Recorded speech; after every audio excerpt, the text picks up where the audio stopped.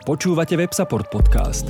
Každý týždeň sa rozprávame so zaujímavými hostiami na témy výkonnostného a obsahového marketingu, podnikania v online prostredí a o dôležitých témach, ktoré vplývajú na virtuálny priestor. Predstavujeme vám ľudí, ktorí hýbu online priestorom. Sledujte nás na Spotify, iTunes a Soundcloude. Ak sa chcete zúčastniť naživo ďalšieho rozhovoru, sledujte nás na Facebooku. Ďakujem, Lenka, krásne za úvod. Dobrý podvečer. Ja sa volám Mirka Uhnák, vediem vzdelávací program Unitech MBA for Women a každý mesiac tu na vo WebSupporte organizujeme takéto stretnutia, kde sa venujeme IT témam a vždy je hostkou nejaká zaujímavá žena z oblasti IT a dneska je to Alex Fogelsinger Janiak. Ďakujem, nenazvala by som sa zaujímavou, ale ďakujem. Celkom určite áno. Vždycky sú to zaujímavé, inšpiratívne a taktiež úspešné ženy, ktoré pôsobia vo svete IT alebo sa okolo ITčka pohybujú. A dneska sa budeme rozprávať na tému ľudskosť a komunikácia v projektovom manažmente, keďže Alex je projektová manažérka, momentálne pôsobí v Sojtrone, ale tie skúsenosti naprieč IT svetom získala aj v mnohých iných firmách, ako napríklad Dell, Nest Technologies alebo AT&T. Prezradím ešte, že Alex je vyštudovaná informatička a okrem projektového manažmentu sa venuje ešte samozrejme aj svojej rodine.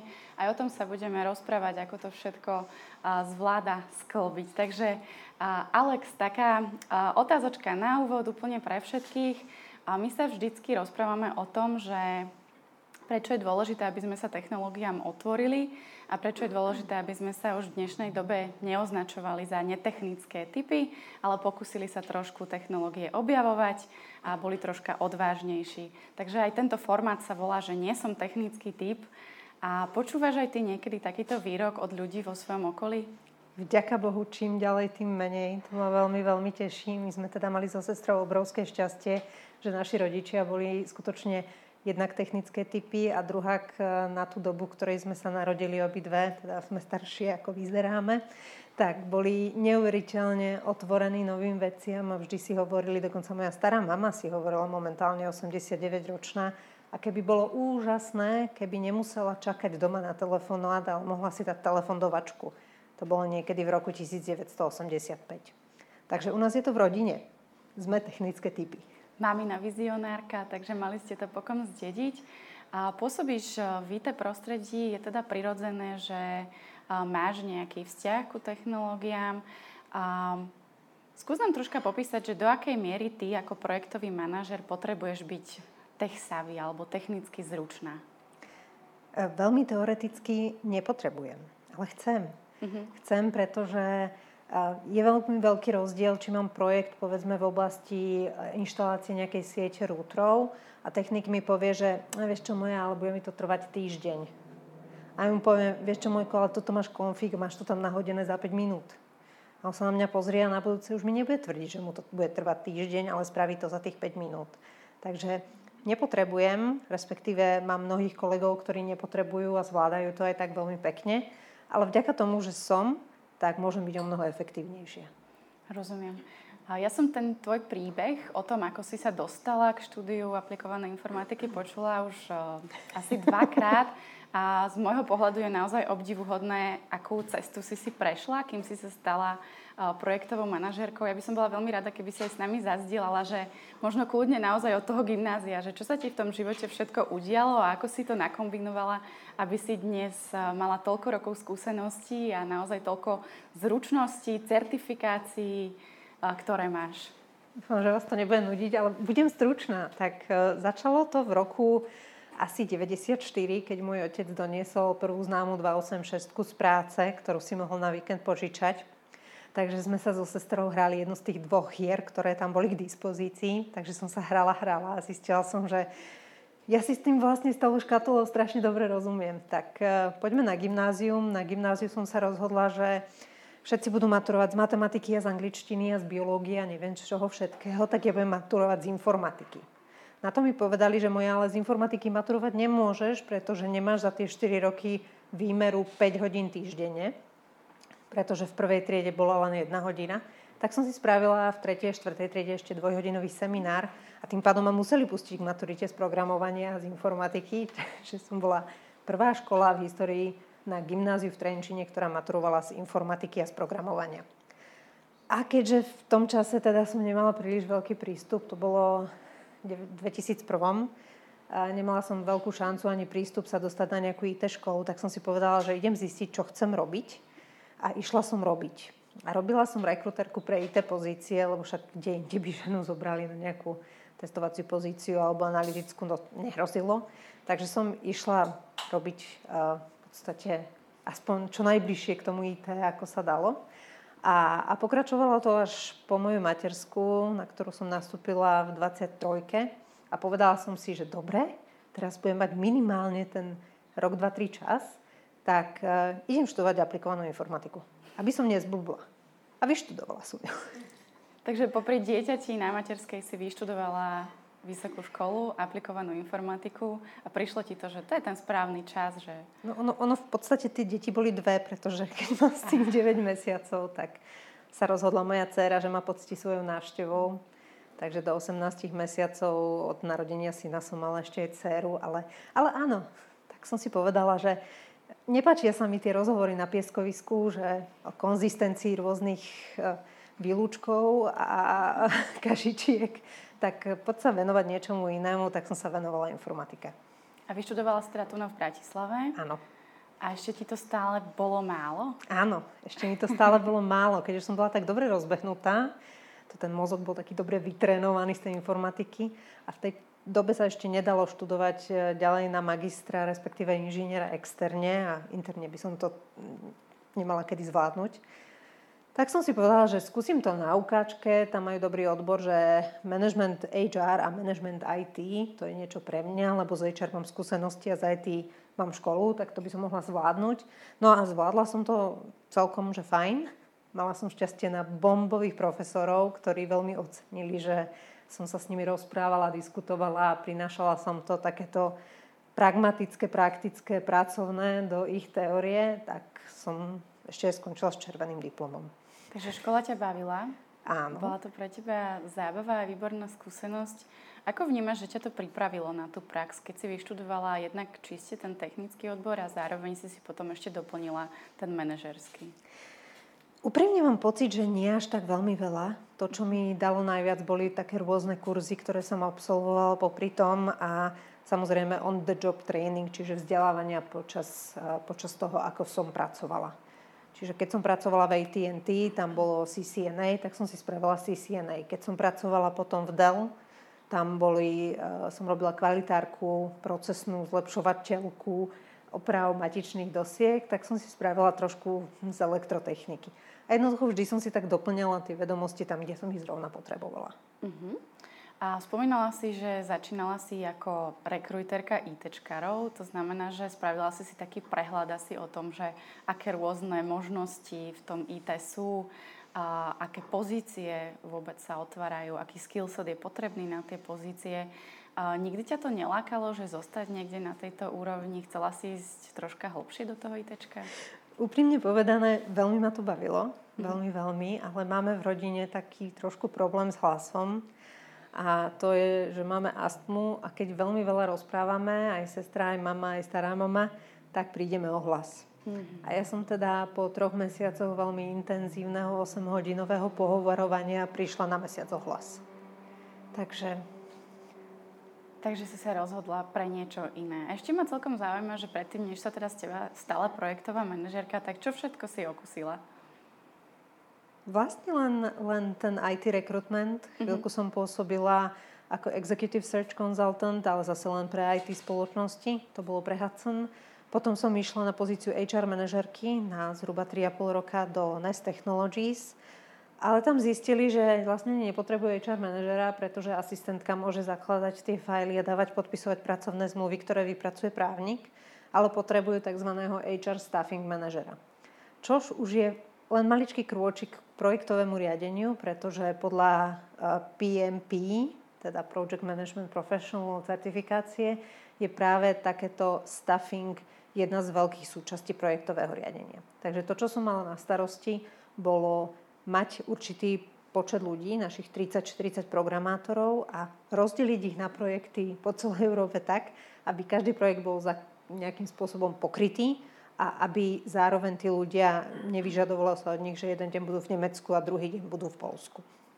A to bolo vlastne už projektové riadenie. A ty si s tými ITčkármi vždycky tak dobre rozumela? Áno. Čím si myslíš, že to je? Neviem, asi v detstvom, pretože môj otec je vyštudovaný experimentálny jadrový fyzik. Moja mama je ekonomka a u nás vždy fungovala taká čistá logika a pragmatické diskusie a aj my ako deti so sestrou sme boli vždy vedené k tomu, aby sme vedeli verbalizovať pragmaticky, racionálne to, čo chceme od našich rodičov a zase oni k nám pristupovali veľmi pragmaticky a racionálne naspäť. Takže u nás to bolo také veľmi logické, že emócie bokom, poďme sa rozprávať racionálne. Aký máš teda vzťah s programovaním? Spomínala si, že si maturovala z programovania a z informatiky. To bolo asi, v čom si vlastne, z čoho si maturovala, z akého? Turbo Pascal. Turbo Pascal, výborne. A potom si sa čo učila? Potom som sa učila na vysokej škole C-čko, Javu, TypeScript, C# a to je asi všetko. A databázy samozrejme, SQL-ko. A ako je to dneska? Dneska si ešte zaprogramuješ, alebo je to už úplne mimo Neviem, či tvojho poznáte, záujmu? že Lift Saga je úplne topka. Veľmi, veľmi odporúčam. Mám totiž to skoro 13-ročného syna, ktorý sa tvári, že on programuje, čož teda nie je úplne programovanie, tak som na neho vytiahla Lift Sagu. Lift Saga je veľmi jednoduchá hra, kedy vy musíte doprogramovať, ako sa má ten výťah správať tak, aby na každom poschodí zastal a keď tam nie je človek na tom poschodí, tak môže ísť na ďalšie poschodie a niektorí ľudia chcú vystúpiť na tom poschodí, niektorí až na prízemí. A tak som mu to dala, Mojko, že programuj, keď si taký múdry. Zatiaľ teda sa dostal po 17. level a moja topka je 20. Tak sa musím zase trošku posnažiť. Môžete doma súťažiť, aspoň taká dobrá motivácia. Dobre, super, ale teda dneska sa plne venuješ projektovému manažmentu. A môžeš nám vysvetliť, že čo to vôbec znamená byť projektový manažér? Všetko to, čo nechcú spraviť tí ostatní, robí projektový manažér. Niektorí ľudia nemajú radi komunikáciu so zákazníkom, pretože k zákazníkovi treba byť veľmi milý, veľmi taký diplomatický a všetko mu vysvetľovať veľmi pozitívne a všetko je v poriadku a keď je tam nejaký roadblock na tej ceste, tak mu treba vysvetliť, že vlastne jediné, čo chce, je odstrániť ten roadblock a spolupráca je presne s týmto klientom to, po čom sme celý život túžili. A to teda programátori a technickí ľudia nie úplne vždy celkom zvládajú na 100%, tak na to sme tam my, aby sme prišli a povedali, že dobre, tak ty si tu sadni, ja odkomunikujem klientovi, že naplno pracuješ na odstránení tohto problému pre tohto zákazníka, že je to tvoja maximálna priorita a tým pádom sa ty môže venovať tomu, aby si na tej práci naozaj robil a ja sa budem venovať tomu, aby zákazník sa ti do toho nemiešal. Čiže komunikuješ s klientom a dozeráš na to, aby pracovníci pracovali na tom, na čom majú. Tak. Dobre, ale určite máš potom na starosti aj kopec iných vecí, ako je napríklad budget, časové obdobia. Správne hovorím? Správne hovoríš, že ten som proces ešte je zabudla. takýto strašne dlhý. U nás je to teda 6-stupňový proces. Nie na všetko, za všetko zodpovedá projektový manažér, za niečo zodpovedá tzv. Product manažér, ktorý je ten, ktorý príde za klientom a povie, dobre, chcete profilaxiu Cisca, tak potrebujete na to takúto licenciu, takú licenciu, upgradeovať router, pretože tento vám už Cisco nepoberie a ešte musíte spraviť vlastne upgrade celej siete, takže na to potrebujete ešte ďalšieho technika, ktorý robí upgrady a jednoducho mu to nacení. Ja potom celé to nacenenie zoberiem, vysvetlím klientovi, čo vlastne v tom nacenení je, dám mu to podpísať a naplánujeme si spolu rozsah služieb. Je logické, že najprv musí byť to zariadenie, až potom sa môže robiť nejaká profilaxia, takže zase musím ísť za logistikou a odkomunikovať s logistikou to, aby to zariadenie objednali, aby to netrvalo 3/4 roka, aj to sa občas stáva, aby to prišlo čo najrýchlejšie, aby to bolo dodané k nám, aby sme to dokázali predprogramovať. Musím samozrejme zabezpečiť človeka, ktorý to predprogramuje a následne odovzdá klientovi, zapojí tam, zmigruje a tak ďalej. Plus samozrejme toto všetko musí byť niekde zaznamenané, aby sme spravili ISO certifikáciu. Jasne, rozumiem. A vedela by si nám troška priblížiť, že o aké projekty sa jedná? Napríklad môžeme byť úplne konkrétni. Pracuješ v Sojtrone, to znamená, že máš na starosti takéto projekty. A čo je napríklad ich výstupom, aby sme si to vedeli lepšie predstaviť? Zrovna tie vám povedať nemôžem. Ale môžem vám povedať jeden krásny príklad z AT&T, pretože tam to nie je nič také neuveriteľne tajné. A tam sme robili na produkte, ktorý sa volal AVPN, to znamená Enhanced Virtual Private Network, pre amerických klientov. Robila som to samozrejme aj pre slovenských a európskych a azijských, ale ja som pracovala na amerických projektoch. Znamená to, že prišla spoločnosť a povedala, že chcem od AT&T VPN-ku. A obchodiak povedal v poriadku, zalokalizujeme si vás, či tam máme už natiahnuté naše káble. V prípade, že tam máme len elektrické a vy chcete optiku, tak musíme zistiť, ako dlho by trvali tie výkopové práce, aby sme vám zaviedli optiku. Vy si musíte povedať, aký typ tej služby chcete, či to chcete ako multirouterové pripojenie, alebo to chcete ako Ethernet, alebo single router, alebo router plus backup, alebo ako to chcete. Následne sa potom teda objednávka poslala technikom, ktorí povedali, že na povedzme 20 megabitové pripojenie potrebujeme tento typ routera, stačí nám 4-kový, nepotrebujeme 7-čkový. Objednal sa, doručil sa do spoločnosti, ktorá bola čo najbližšie k zákazníkovi. Zároveň sa kontaktoval tzv. Local Exchange Carrier. Ospravedlňujem sa. Brucho tlačí. Kľudne si vezmi čas. Ďakujem. A Local Exchange Carrier, ktorý mal na starosti tie káble a povedal, bude mi to trvať povedzme 3 mesiace. Takže za 3 mesiace spravili výkop, položili káble, my sme zabeštelovali človeka, ktorý to tam išiel fyzicky namontovať, respektíve najprv išiel pozrieť, či sa to tam dá namontovať, potom to tam išiel namontovať a zase sme zabeštelovali technika, ktorý to prevádzkoval potom online. To je jeden z príkladov. Čiže toto je taký komplexný projekt pre jedného klienta. Koľko takýchto projektov dokážeš ty ako projektový manažér naraz riadiť? Zatiaľ som nedosiahla svoj limit. Maximum bolo 120. Počkaj. 120 projektov v tom istom čase. Ako potom vyzerá ten tvoj deň? Ako si to všetko riadíš? Kam si to zaznamenávaš? Ako si udržiavaš v tom poriadok? Kto viete, čo je Gantt chart? Super, ostatných pozývam na svoje školenie, kde vás to naučím. Gantt chart je podľa môjho názoru aj v súkromí, aj v profesionálnom živote najlepšia pomôcka na svete, pretože je to priamka, alebo je to úsečka od do, na ktorú si viete nakresliť, že toto je taký tzv. Milestone, že toto sa bude diať vtedy. Ako som dávala príklad, keď Local Exchange Carrier povedal, že mu to bude trvať 3 mesiace, tak ja som 3 mesiace vlastne na tom projekte nemusela robiť nič. Len som možno pingla Carrier 2 týždne pred koncom tej doby, že ako si na tom bude to hotové. On mi povedal, áno, nie. A keď si spravíte takúto úsečku na každý jeden z tých projektov, tak vlastne zistíte, že každý deň sa musíte venovať tak 2-3. Okay. A presne takisto to funguje aj v domácnosti u nás, že máme každý svoju úsečku a presne vieme, kto, kedy, kde, ako, prečo je. Tým pádom viem, že musím pred 3:45 zavolať svojim deťom, aby si nezabudli dať večeru, lebo to je ich klasika. Keď nejedia medzi 6 a pol 7, tak potom vymýšľajú ešte o 10, že sú hladní. Pretože mám nakreslený v hlave ten náš Gantt chart rodinný. Takže je v hlave, nemáte to doma niekde vyobrazené ešte na stene napríklad? Okay. Máme to v hlave. Dobre, super. Čiže je dôležité mať vo všetkom poriadok, mať to zaznamenané, vyobrazené v Gantt charte.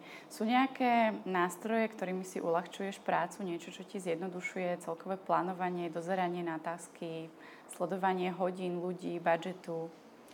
Existuje strašne veľa takýchto rôznych programov a keď si hodíte schedule planning do Google, tak vám to ponúkne 850 sponzorovaných odkazov z free download a trial periods a povedzme, ja neviem čím všetkým.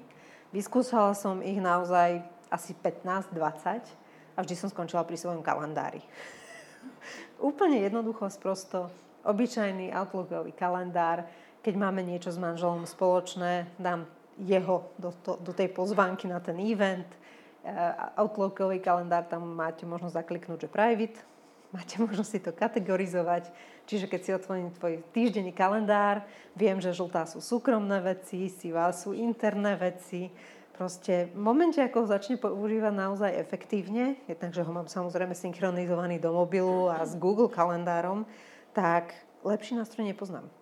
Ale v práci predsa musíte niečo používať. Človek by si myslel, že máte nejaké zjednodušovače práce nariadenie. Máme, volá sa to Axapta, alias Microsoft Dynamics. Neviem, či ste sa toho niekto chytili niekedy v živote. Ak nie, tak neodporúčam.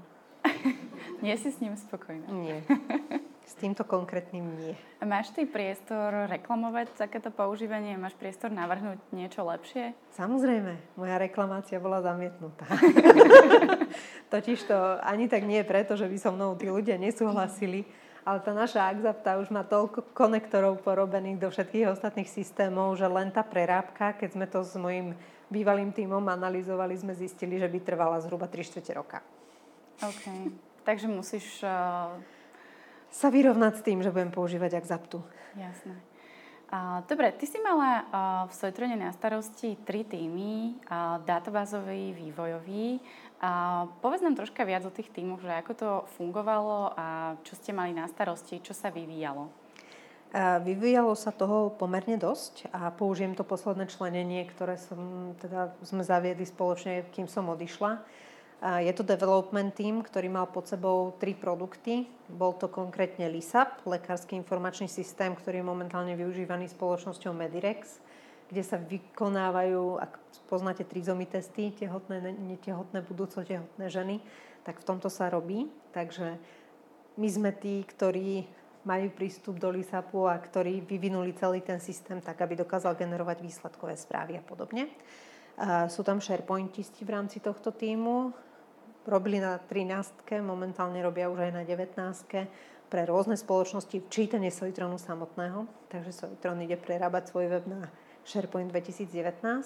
A posledné je tzv. Power tagging, čo je veľmi zaujímavý produkt spoločnosti Semantic Web Company, čo je nemecká spoločnosť, ktorý poskytuje vyhľadávanie založené na umelej inteligencii v SharePointových dokumentoch. A dokáže to aj autotagovať tieto dokumenty, čiže pre napríklad poisťovne je to veľmi, veľmi zaujímavé, pretože majú obrovskú databázu rôznych zmluv a klientov a keď potrebujú zistiť, že tento konkrétny klient s týmto konkrétnym rodným číslom, kde všade má tie zmluvy v rôznych sekciách, rôznych typov poistení, tak si len zadajú to jeho rodné číslo a ono im to automaticky vyhľadá. Bez toho, aby museli nejak do tých dokumentov vstupovať, čo je v PDF-kách napríklad veľmi, veľmi užitočné. Takže to je jeden tím. Druhý tím bol aplikačný.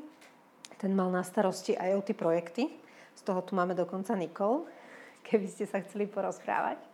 A ďalej Teams aplikácie, čiže do Microsoft Teams sa dajú dorobiť aplikácie, ktoré robil tento tím, plus Microsoft Bot, respektíve Bot všeobecne. Tam sme používali 3 rôzne typy taxonómie.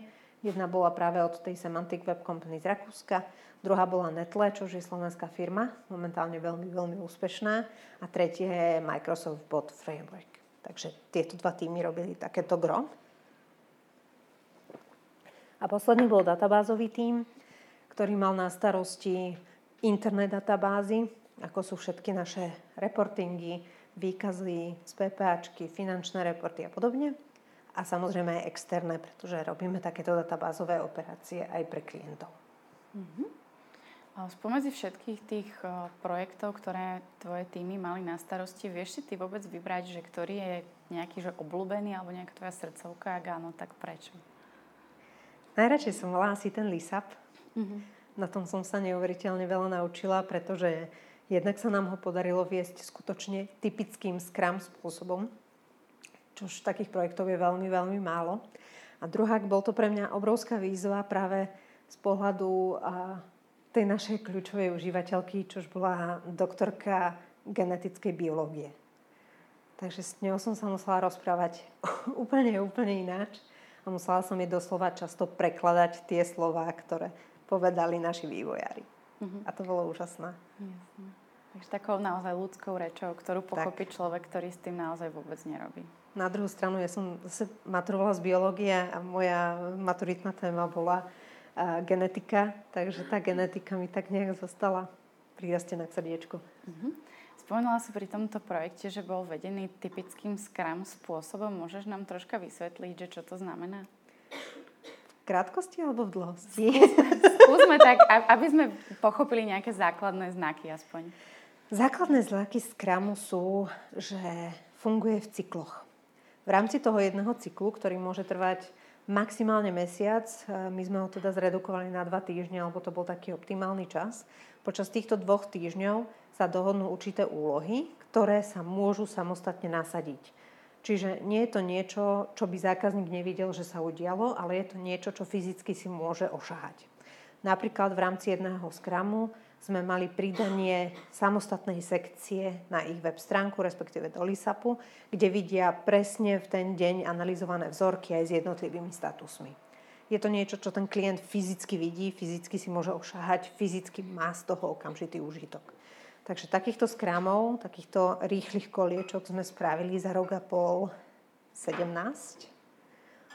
A po každom tom Scrume, po každom koliečku klient dostal niečo, kde okamžite mohol povedať, že áno, toto je pridaná hodnota, ktorú ste mi doručili za tie 2 týždne. A ak projekt nefunguje podľa Scrumu, tak funguje podľa čoho? Funguje podľa rôznych iných metód, metodológií alebo kombinácií, alebo aj podľa žiadnych. Ale také najhlavnejšie pravdepodobne, čo môžete poznať, je PMP. To je tzv. Vodopádový systém, že sa najprv robí analýza, potom sa robí implementácia, potom sa robí testovanie a potom sa robí nejaký service management. To je tzv. Waterfall.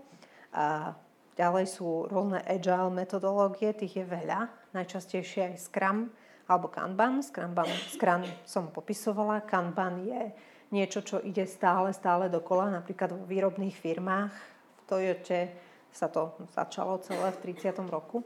Ale je to niečo, čo nemá to ten koncový produkt, ktorý má Scrum. Čiže nemá tú pridanú hodnotu na konci každého, ktorá je unikátna, ale je to niečo ako napríklad opravovanie matičných dosiek.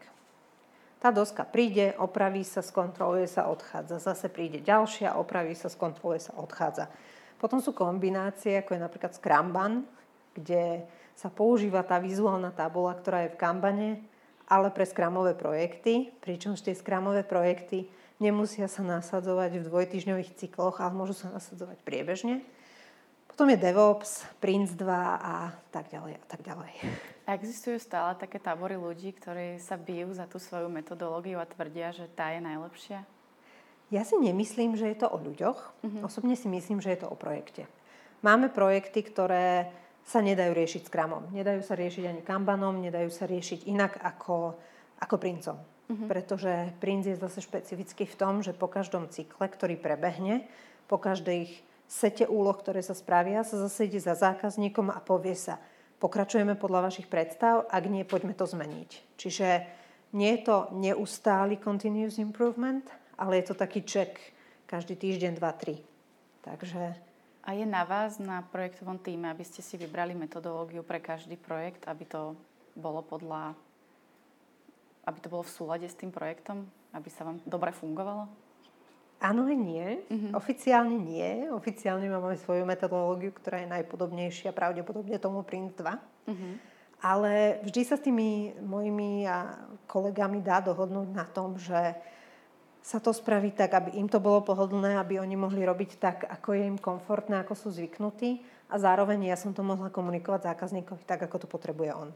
Čiže ja to možno riešim a riadím ako Prince2, ale oni v rámci tých svojich malých skupiniek si to riešia ako agile. A stretávate sa s nejakým klientom, ktorý chce do toho rozprávať, že ako to bude fungovať, alebo snažíte sa to vždy presadiť, že toto je naozaj v tomto prípade ten najvhodnejší spôsob? Každý zákazník to chce okamžite a hneď, to je samozrejme úplne bežné. Áno, ideálne zadarmo a hneď. A ešte, aby pekné ženy na tom pracovali, aj takých sme už mali. Okay. Ale našťastie každý ten klient si dá povedať, pokiaľ je dobre pripravený projektový manažér, každý ten klient si dá povedať na argumenty. Povieme jednoducho, Toto je zariadenie, ktoré stojí 10 000 eur. Bude trvať 3 mesiace dodávka. Ak nechcete čakať 3 mesiace, toto zariadenie stojí 100 000 eur a môžete ho mať zajtra. Tak väčšinou potom kývnu, že dobre, tak 3 mesiace. Ponúkate alternatívy, to je Áno. dôležité. Spomínala si dobre pripraveného manažéra. Zaujíma ma, že ako vyzerá alebo čo všetko ovláda dobrý projektový manažér? Komunikáciu. Komunikáciu a komunikáciu. Keď učím, tak učím, že 30% úspechu každého projektového manažéra je znalosť metodológie. 10% sú skúsenosti, pretože tie skúsenosti sú síce krásne, ale aj tak je to za každým iné. A 60% sú soft skilly. A práve tie soft skilly robia dobrého projektového manažéra, pretože keď máte soft skilly, dokážete sa prispôsobiť klientovi, hovoriť jeho rečou. A v momente, ako ten klient má pocit, že ste na jeho strane, tak častokrát urobí také ústupky, čo by v živote inokedy neurobil.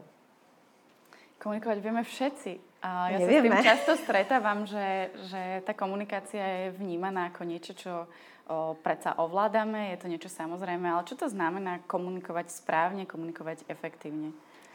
Použijem jeden nádherný príklad z mojich časov v Deli. Mala som asi 60-ročného manažéra. Nesmierne, úžasne dobrý človek a naozaj som si ho neuveriteľne obľúbila. A každý týždeň v piatok sme mali okolo obeda také one-on-one, čiže sme sa rozprávali o celom týždni. Prvý týždeň som si sadla, mala som pripravené, v pondelok som robila toto, v útorok som sa oboznámila s týmto, v stredu som sa stretla s týmito ľuďmi, prevzali sme administratívu, až 4 zapísaná. Stretli sme sa v piatok s mojím manažérom. Videla som ho, jak tak pohodlne sedí v tom kresle, headsetík, páteček, teplačiky. A hovorím tak, ahoj Met, tak ja by som začala tým, že v pondelok a už som išla. Lebo to je bohužiaľ teda moje zmýšľanie. A Met ma počúva, 5 minút prikyvuje a potom sa spýta, aké máš plány na víkend? A v tom som si uvedomila, že toto mi nevyšlo. To som síce komunikovala, ale nekomunikovala som tak, ako to odo mňa bolo vyžadované. Vtedy som si začala študovať takú maticu komunikačných typov. Niečo, čo by bolo rýchlo zadefinovateľné, čo by mi rýchlo pomohlo odhadnúť toho človeka a prispôsobiť tú svoju komunikáciu tomu. A začala som používať tzv. SDI, Strength Deployment Inventory. To je taký trojuholníček. Sekcia modrá, sekcia zelená, sekcia červená. V strede je tzv. Hub. A v podstate to funguje tak, že stačia 2-3 vety s tým daným človekom a viete, či je modrý. To sú ľudia, ktorí sú neuveriteľne priateľskí a chcú sa kamarátiť a hneď si s vami nájdu tému a združujú sa v strede alebo sa združujú v skupinkách, aby sa porozprávali. A to je jedno, o čom hlavne poďme komunikovať. A to sú práve tí ľudia, ktorí organizujú akcie a ktorí chcú robiť secretantov a fakt sú takí tí Benjaminkovia celého týmu, to bol Met. Potom sú ľudia tzv. Červení, to sú drivery, že Nikol, ktorí nepotrebujú počúvať takéto, nechcem byť vulgárna, tak omáčky, ktorí potrebujú ísť k veci, vysvetliť si, povedať si, pragmaticky oznámiť, jasné všetko, žiadne rúžové, červené mašličky, netreba k veci. Potom sú ľudia zelení, tzv. Analytical. A ja som teda mala tú perfektnú česť pracovať v AT&T s Indami. Veľmi som si dobre s nimi rozumela. Oni sú neuveriteľne procesne zameraní. Majú síce takto klapky a idú v rámci toho svojho procesu, ale keď im poviete, že v tom procese sprav toto, tak to urobia takto. A to je úžasné. A to sú ľudia, ktorí fungujú na číslach, dokážu analyzovať, dokážu robiť data science z tých čísel tak, aby to viedlo k nejakému rozhodnutiu. Potom sú hubisti, ktorí nie sú nič z toho a vlastne všetko. Čiže taký univerzálny, by som povedala, niečo v strede. A s týmito 4 typmi ľudí, alebo 4 typmi komunikačných typov, keď som sa začala učiť pracovať, tak mi to naozaj bohovsky pomohlo. Napríklad môj súčasný manažér je čistý zelený. Keď mi niečo vysvetľuje, nehrozí, aby som mu do toho vstúpila a povedala, že Ďuri, ja rozumiem. Už pred 5 minútami som rozumela. Prosím ťa, povedz mi, čo odo mňa potrebuješ. Ako chápem, že kde mám klikať, ale čo odo mňa potrebuješ. Mám kolegu, ktorý sedí za mnou, Marcela, ten je jednoznačne modrý, pretože ten zásadne pracuje s vyloženými nohami na stole a k všetkému má svoju poznámku. A keď videl, že vyberám pre môjho muža vianočný darček, koženú tašku na notebook, tak mi začal posielať Fendi a Alexander McQueen. A toto sú naozaj elegantné veci. To hentam tie hovadiny vypni. A kam pôjdete na dovolenku? A bude tvoja dcera Marcela ako ja? Takže to je... Toho sa nezbavíš. Jediná šanca je ísť rýchlo na obed. Ale v podstate, keď potrebujem zľahčiť atmosféru a keď potrebujem ho poslať za šéfom, aby nám dal home office už v piatok po 3:00, tak Marcel je ten právý. A mám kolegyňu, ktorá je definitívne červená, volá sa Veronika. Veronika je nesmierne milá žena do momentu, keď niečo nejde podľa jej predstav. Vtedy jej šľahajú z očí plamene a proste seká to. A je úžasné, ako dokážem potom s každým z týchto troch typov ľudí pracovať, len vďaka tomu, že rozumiem, čo odo mňa potrebujú, v akej forme dostávať. Takže nevieme všetci komunikovať. Takže tebe veľmi pomáha mať ľudí rozdelených na základe nejakej typológie. A sú nejaké zásady komunikácie, ktoré by boli možno platné, že úplne pre všetkých? Alebo musíš vždycky prispôsobiť ten komunikačný štýl podľa toho, kto kam patrí? Určite sú. A na to mám takzvané, to som sa naučila paradoxne, na úplne náhodnom kurze, na ktorý nás poslali z gymnázia na City University. A hovorili tam o frame of reference. Frame of reference je tzv. Komunikačný rámec, ak sa mi to podarilo preložiť asi najvernejšie. A ten komunikačný rámec tvorí spôsob, ako ľudia zakodúvajú a odkodúvajú svoje správy. Záleží na tom, z akej ste rodiny. Ja ako z technickej rodiny určite budem veci zakodovať tým mojim 0-jednotkovým jazykom, ale sú ľudia, ktorí sú neuveriteľne humanitne založení a tí zase budú na to pozerať cez tie humanitné vedy. Náboženstvo, sociálna skupina, či máte deti, nemáte deti, častokrát výzor a tzv. Biases, čiže do akých skupín patríte, to tiež veľmi dokáže ovplyvniť to, akým spôsobom zakodovávate správy. A zase ten druhý človek, ktorý musí po vás odkodovať, pokiaľ vás nepozná a nepozná ten váš komunikačný rámec, ako ste tú správu zakodovali, tak ju nemá ako odkodovať. Preto sa mi veľmi osvedčilo tie správy nezakodovávať tak, aby mohlo prísť k nejakému nedorozumeniu v prípade, že ich bude chcieť niekto odkodovať. Čiže snažím sa hovoriť priamo, bez toho, aby to malo nejaký vedľajší význam, aby to bolo jednoznačné, nezameniteľné a vždy sa pýtam, rozumieš, čo tým chcem povedať? Chápeš, ako to myslím? A nechám ich to zreprodukovať tým ich komunikačným rámcom, aby som videla, či rozumejú tej mojej správe. Toto overovanie je veľmi zaujímavé, určite v práci je veľmi nápomocné. Keď ty máš nejakú predstavu o veci, je dôležité, aby aj ten človek, ktorý ju má vykonať, chápal. Napadá mi, že či sa ešte napriek tomuto, že máš tieto svoje komunikačné rámce a tú typológiu, stretávaš s nejakými takými krízovými situáciami, kedy naozaj akože tu nás sme sa nepochopili, tu nám nastal problém. Čo teraz? Jednoznačne áno. A to je z takých dvoch hlavných prípadov alebo dôvodov. Jeden je, že ľudia majú tendencie klamať, báť sa povedať do očí niektoré veci, čo sa mi napríklad stalo v predchádzajúcich tímoch, keď sa mi ľudia báli povedať, že budú na nás prísnejšia. Mm-hmm. Si na nás príliš mäkká, si na nás príliš dobrá, my potrebujeme vedieť, čo sme pokakali, alebo čo sa nám nepodarilo. Povedz nám to. A báli sa mi to povedať. Paradoxne sa sťažovali, že som príliš dobrá a báli sa mi niečo povedať. A vtedy s tým nedokážem urobiť nič. Zároveň ja nedokážem čítať predpoklady v druhých ľuďoch. Sú ľudia, ktorí to dokážu, ja bohužiaľ nie. A tým pádom, keď oni predpokladajú, že som si všimla, že niečo, tak nie, ja som si to nevšimla. Pretože ak chceš, aby som si to všimla, tak mi to povedz.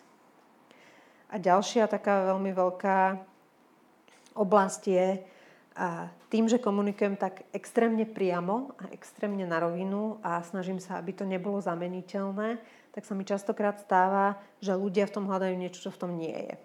A to je nádherný príklad môj manžel, ktorý, keď sa ma pýtal, že či môže ísť na víkend pomôcť máme na barák, a ja som povedala, že Miláčik, si svoj právny, tak sa strašne urazil. Že čo som tým vlastne chcela akože povedať? Že či, čo? Ja som mu vysvetlila, že si dospelý muž, ktorý má právo robiť svoje vlastné rozhodnutia. No ale ja som myslela, že ty si to myslela tak akože, že si ma podripla, že vlastne chceš, aby som zostal doma. Nie. Takže toto je dôsledok takej tej priamej komunikácie, že občas musíte ľudí naučiť to, že komunikujete priamo. Keď sme sa rozprávali o tom, že čo je podľa teba najdôležitejšie a čo ťa vystihuje v tom projektovom manažmente, tak okrem komunikácie si spomenula ešte ľudskosť. Čo to znamená? To znamená, že každý človek je iný. Každý človek je svojský a každý má po tej práci ešte nejaký domov, kde sa môže čokoľvek diať. A tu je zase jeden veľmi pekný príklad, ktorý môžem použiť s povolením teda tej danej osoby. Stal sa mi v Dell. Jedna moja kolegyňa zrazu začala pracovať úplne inak, ako sme boli zvyknuté. Vždy sme boli veľmi efektívne, veľmi priame na rovinu. Ona mi niečo poslala, ja som to spravila, ja som jej niečo poslala, ona to spravila. Jednoducho bolo to flawless. Bolo to úplne nádherné. Mohli sme sa na jedna na druhú spoľahnúť. A zrazu to začala flákať v odzovkách z môjho pohľadu. Posielala mi veci, výstupy neskôr, tým pádom ja som meškala s odovzdávaním, nevedela som povedať prečo, ja nie som ten typ, ktorý povie šéfke, že moja, ale ona mi to poslala neskoro, čiže som to nemala čas spracovať. Tak som si ju tak raz zavolala a skúsala som sa zahrať na ten modrý typ človeka a čo sa s tebou deje. Mama má rakovinu. V poslednom štádiu jej to zistili. Čiže jej hlava bola niekde úplne inde, nedokázala sa sústrediť, tak sme sa dohodli, že na 3 mesiace, čož bolo ďaleko za prognózou, ktorú jej mama mala, mi ukázala, ako sa tá jej časť práce robí a robila som ju tajne ja.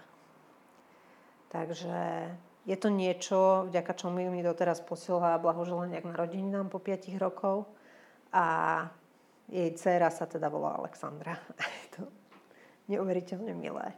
Tak to je krásne gesto. Takže ľudskosť a komunikácia u teba na prvom mieste? A je ešte niečo, čoho sa držíš v projektovom manažmente? Nielen v projektovom manažmente, ale aj v živote. Myslím si, že mám také motto, že správanie je odrazom dôstojnosti každého človeka. Čiže ak je niekto ku mne sprostý a vulgárny a nepríjemný a tak ďalej, nie je to odrazom mňa, je to odrazom jeho osobnosti. Preto sa za každých okolností snažím aj v tých nepríjemných situáciách, aj v tých príjemných správať tak, aby som si mohla povedať večer v zrkadle, že áno, zachovala si svoju dôstojnosť. To je veľmi pekné. Ak teda toto sa ti podarí dodržiavať v tvojej práci, pravdepodobne sa cítiš veľmi dobre, projekty bežia, ľudia sú spokojní. Kedy ty môžeš povedať, že tento projekt bol úspešný? Keď je zákazník šťastný a spokojný a keď ľudia povedia, že s ňou sa mi fakt dobre robilo. A čo sa týka možno nejakých čísel, že keď ste možno nielen, že dodržali, ale možno, že podarilo sa vám skončiť o niečo skôr, dodržali ste budget, to samozrejme asi tiež značí, že projekt bol úspešný. To áno, ale to považujem za moju prácu. Samozrejmosť. To musí byť. Jasné. Dobre. Ešte by som chcela sa chvíľku povenovať jednej takej z môjho pohľadu veľmi zaujímavej súčasti tvojho života. Keď si rozprávala ten kariérny príbeh, tak si vravela, že vyštudovala si popri 2 deťoch. Je to naozaj obdivuhodné. Aj dnes pracuješ full-time, staráš sa o deti navyše. Ďalšie máš na ceste. Je to veľmi zaujímavá téma, najmä pre ženy, ktoré riešia prácu versus rodinu. Ako ty žiješ, ako to všetko vnímaš, ako sa máš, keď ladíš oba tie dva svety dohromady? Spomínate na ten Gantt chart? Tak to je presne ono. Presne ono. A tá výhoda, že komunikujem napriamo, má aj pozitívne hľadiska pre mňa a pre môj osobný život. Vždy, keď hovorím s niekým ohľadne práce, tak poviem, že ja pracujem od 8 do 4. Potom idem domov. Ak treba niečo dorobiť, nemám problém to dorobiť, ale budem to dorábať vtedy, keď mne to bude vyhovovať a z domu. Môžete sa spoľahnúť, že to bude hotové, ale v mojom čase a z domu. Chcete, nechcete. Nechcete, v poriadku, nie je problém. Chcete, môžete sa spoľahnúť na to, že 100% mojich projektov bude doručených na čas, v budžete a v tej kvalite, ktorej treba. To znamená, že ráno vstanem, deti vykopem z postele na ten 4., 5. krát, väčšinou sa podarí. Nakoniec im zažnem, že tak vám treba. Idem robiť 10. Keď robím 10, idem ich znova zobudiť. Potom sa idem obliec. Keď sa doobliekam, zase idem zobudiť. Keby som sa malovala, tak potom ich znova idem zobudiť, ale nemalujem sa. Ušetrený čas. Ušetrený čas. A potom väčšinou skonštatujem, že kto chce, aby som ho odviezla, tak musí vystreliť z postele. V tom vystrelia z postele. Našťastie majú školu blízko, takže aj keď ich neveziem, tak bez problémov stíhajú a tento proces budiaci začína o 6:30, stačí, keď vstanú 7:45. A potom teda podľa toho, či vstali alebo nevstali, ich nasadím do auta, odveziem ich. To je taká chvíľa ranná v kľude, keď sa porozprávame, keď sme spolu. To mám veľmi rada. A nepovedzte im to. Oni to budú počuť. Som ti zabudla povedať. Teraz mi nebudú veriť, že to vlastne robím pre nich, vieš, to robím pre seba. A vyhodím ich v škole, zhruba medzi 7:30 a 7:45. Do roboty to mám presne 7 minút v tej rannej premávke, čiže o 10 minút 8 som v robote, dám si v kľude raňajky, lebo doma sa v kľude raňajky dať nedajú. Pustím počítač a začnem pracovať. Pracujem naplno, málo kedy chodím na obed, s výnimkou teda tohto stavu, pretože to dieťa si to bohužiaľ pýta. Ale inak málo kedy chodím na obed, väčšinou si niečo donesiem, alebo take away, alebo mi kolegovia niečo donesú, keď idú oni na obed. Pracujem do 4:00, o 4:00 sa dám do auta, idem po deti, jeden má tréning v pondelok, v stredu, druhý má tréning v útorok a štvrtok a v piatok mám deň pre seba.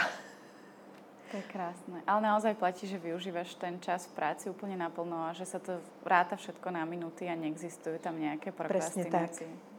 Ešte aj keď si robím e-mail management, tak to mám označené v kalendári, aby mi na ten čas nikto jednoducho nedal tam nejaké iné stretnutie.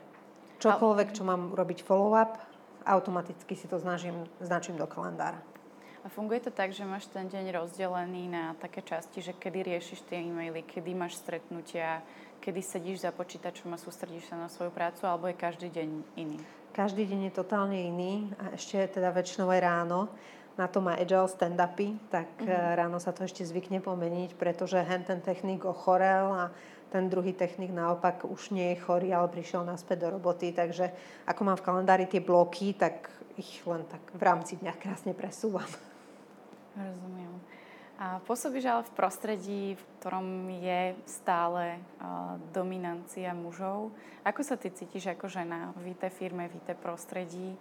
A vnímaš, že sa to nejakým spôsobom posúva?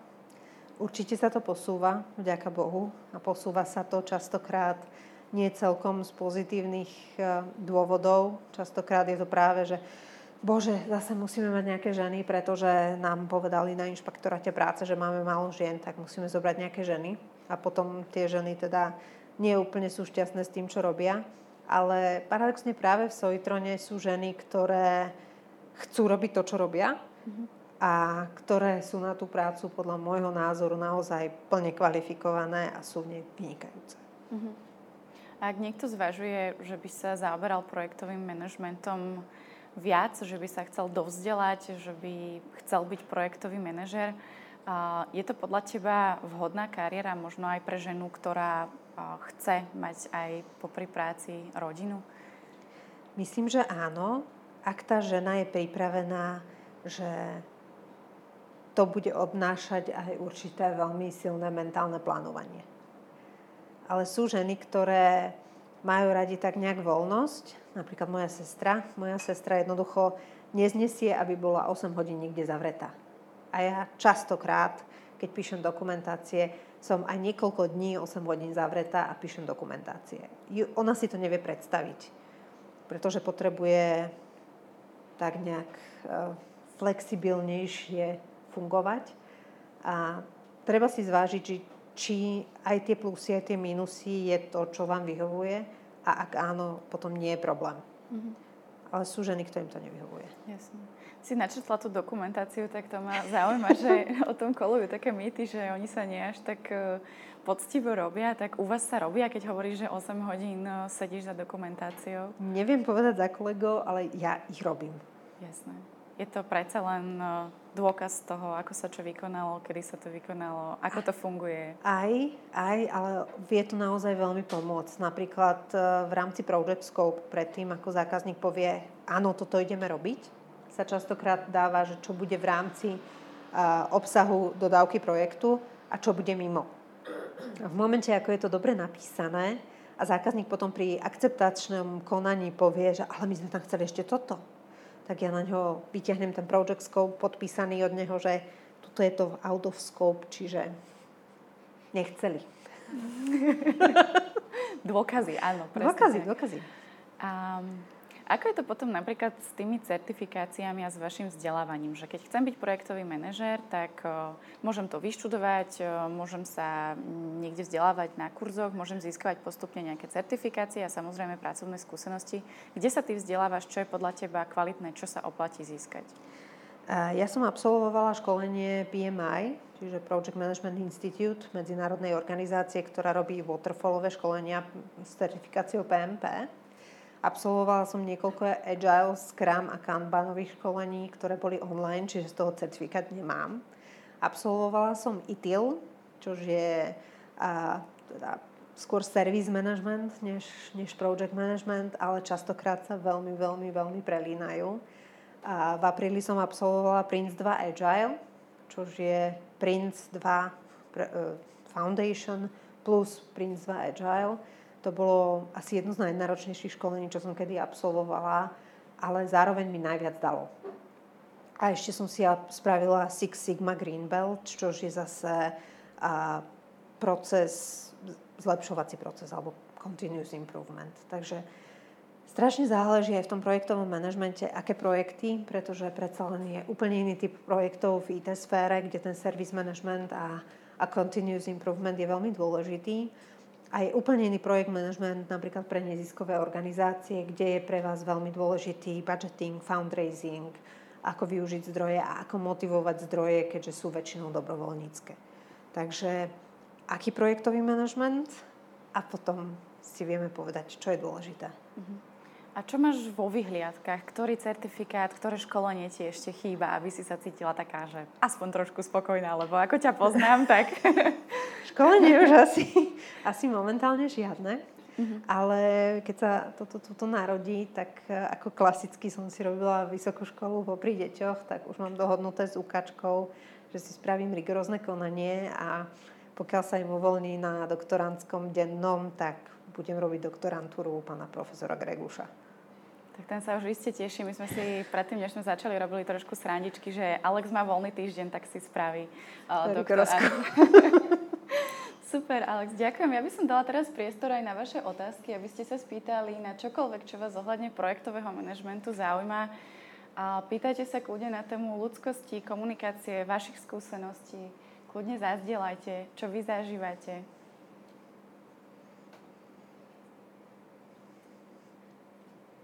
Nech sa páči. Som si pýtal, aby ste teda vlastne tých zamestnaní asi 5 som postrehol.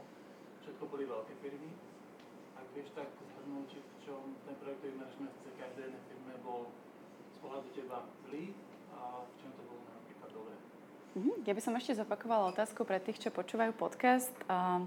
Spomínala si, že máš približne 5 rôznych pracovných skúseností z rôznych firiem. Keby si mala porovnať projektový manažment v každej z nich, v čom sa líšili, prečo boli niekde dobré, niekde horšie? Začnem teda NESom.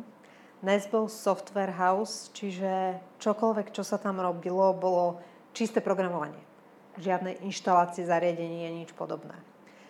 Programátori sú veľmi špecifickí, pretože veľmi s obľubou tvrdím, že programátorstvo je a programovanie je kreatívna činnosť. Keď to jednoducho v ten deň nejde, tak to nejde a ten programátor nenapíše ani riadok kódu bez toho, aby ho potom musel opravovať. Čiže v NESe bolo projektové riadenie najmä o motivácii ľudí a o tom udržiavaní ich kreatívneho ducha, aby dokázali pracovať. Plus tam bolo jedno veľmi veľké špecifikum a to, že sme museli mať vždy jedného seniora, ktorý ich dokázal tak trošku nakopnúť, ktorý im dokázal pomôcť z toho, keď už nevedeli ako ďalej. A tento človek musel chudák teda byť neustále dostupný. A z druhej strany negatívne bolo, že bolo naozaj extrémne ťažké plánovať. 60 000 riadkov kódu, čo by normálne trvalo povedzme 20 dní, keď to nešlo, tak to nešlo a trvalo to 40 dní. Lenže za 40 dní už mal spraviť ďalších 60 000 riadkov kódu a nespravil. Takže to bola obrovská výzva naučiť sa poznať tých programátorov a vedieť, že tento má na jeseň depresie a tento zase je najproduktívnejší na jar a vtedy ide ako delobuch.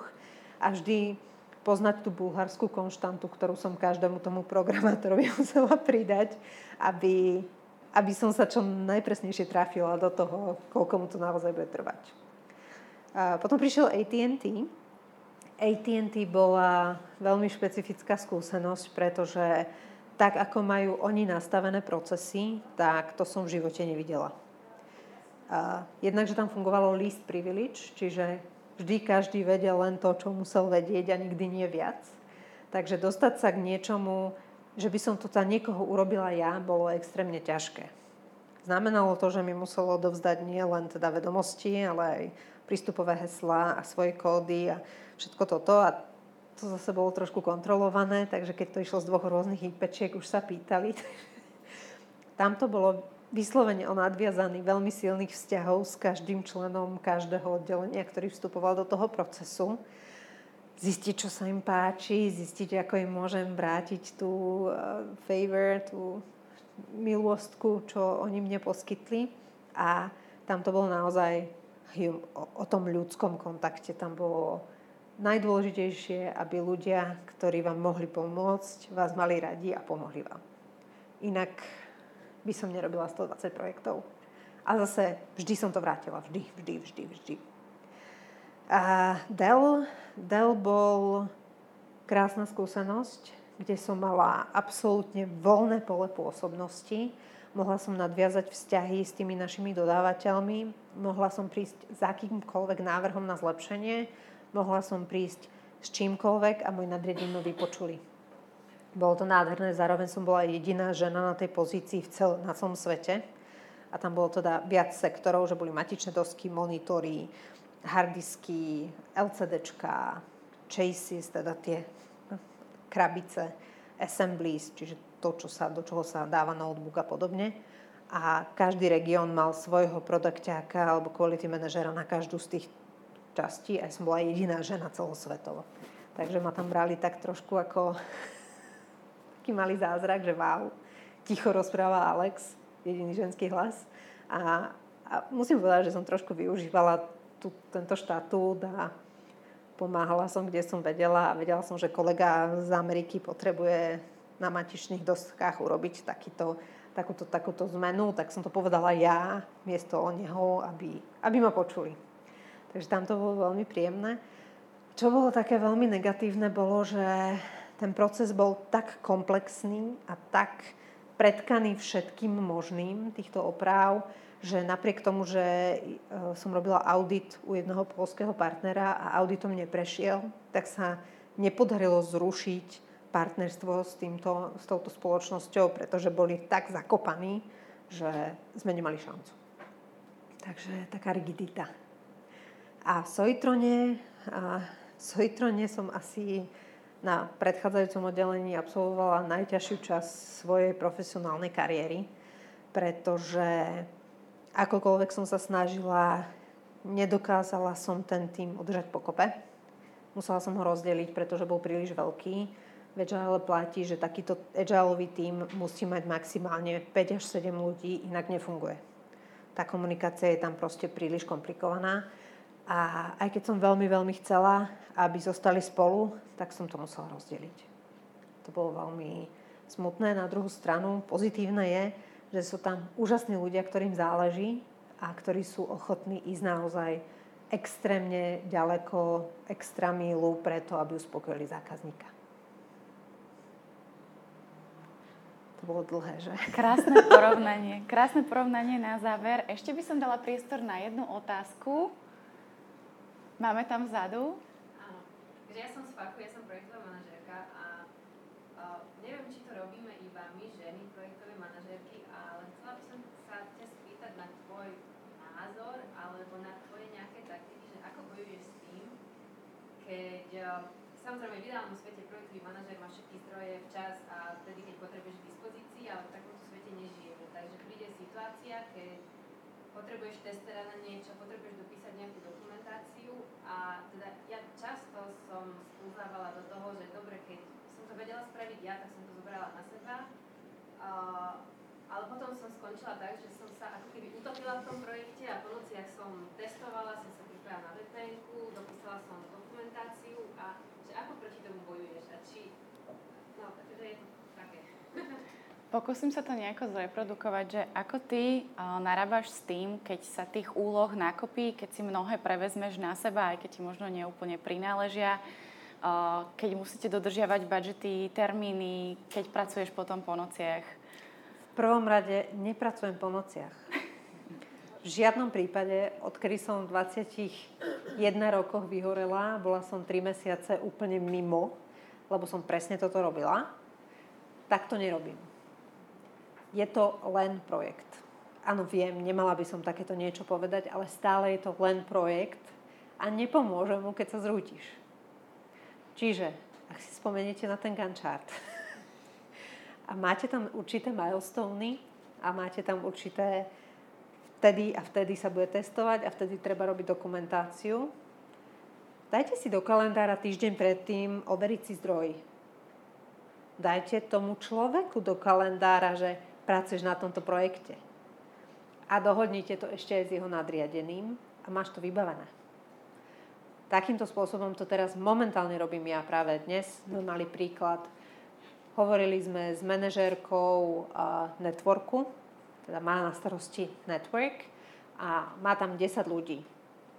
Boli sme tam 6 projektoví manažéri okolo toho Jabra speakera a ona hovorila tak, máme tu Duca. Kto bude potrebovať Duca a kedy budúci týždeň? 4 sme sa prihlásili, rozdelovala nám dni, 5 mu dala admin. Máme tu Ďuriho. Kto bude potrebovať Ďuriho? 2 sa prihlásili. Dala, rozdelila. Čiže v momente, ako ten človek to má v kalendári, má menšiu tendenciu to neurobiť. Ak to má v kalendári aj jeho manažér, už si to nedovolí neurobiť. A pokiaľ to ešte dohodneš týždeň až 2 vopred, tak ešte budú mať dobrý pocit z toho, že neprídu v pondelok do práce s tým, že a čo budem vlastne tento týždeň mať na stole. Proper planning.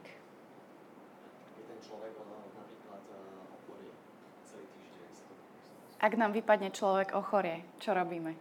Presne na toto v rámci každého tímu existuje tzv. L2. Čiže niekto, kto preberie robotu po človeku, kto ochorie. Je veľmi dôležité tohto človeka naozaj tam nechať. Niekoho, kto je senior a rieši akékoľvek zádrhely, pretože sa naozaj môže stať, že sa človeku v Košiciach pokazí auto a nedokáže sa dostať do Bratislavy ten ďalší deň. Takže máme toho L2-kového v Bratislave, ktorý ho zastane. Ostatní, teda pokiaľ nepotrebuje nič zastávať, tak na to sa robia školenia potom počas toho času. Výborne. Ďakujem vám za otázky. Ja si myslím, že Alex má mnoho veľmi praktických tipov na to, ako fungovať v projektovom manažmente, ako riadiť IT projekty. O to radšej som vďačná samozrejme, že ju máme aj v našom programe Minitech MBA for Women, že nám s niektorými témami pomáha. A chcela by som ti teda veľmi pekne poďakovať, že si bola našim dnešným hosťom. A máme ešte nejakých zo pár minút po oficiálnej časti. Môžete si Alex ešte odchytiť, spýtať sa niečo. No a samozrejme uvidíme sa zasa budúci mesiac pri nejakej ďalšej zaujímavej IT téme. Ďakujem vám veľmi pekne. Ďakujem, Alex. Ďakujem aj ja. Počúvate WebSupport podcast. Každý týždeň sa rozprávame so zaujímavými hostiami na témy výkonnostného a obsahového marketingu, podnikania v online prostredí a o dôležitých témach, ktoré vplývajú na virtuálny priestor. Predstavujeme vám ľudí, ktorí hýbu online priestorom. Sledujte nás na Spotify, iTunes a Soundcloude. Ak sa chcete zúčastniť naživo ďalšieho rozhovoru, sledujte nás na Facebooku.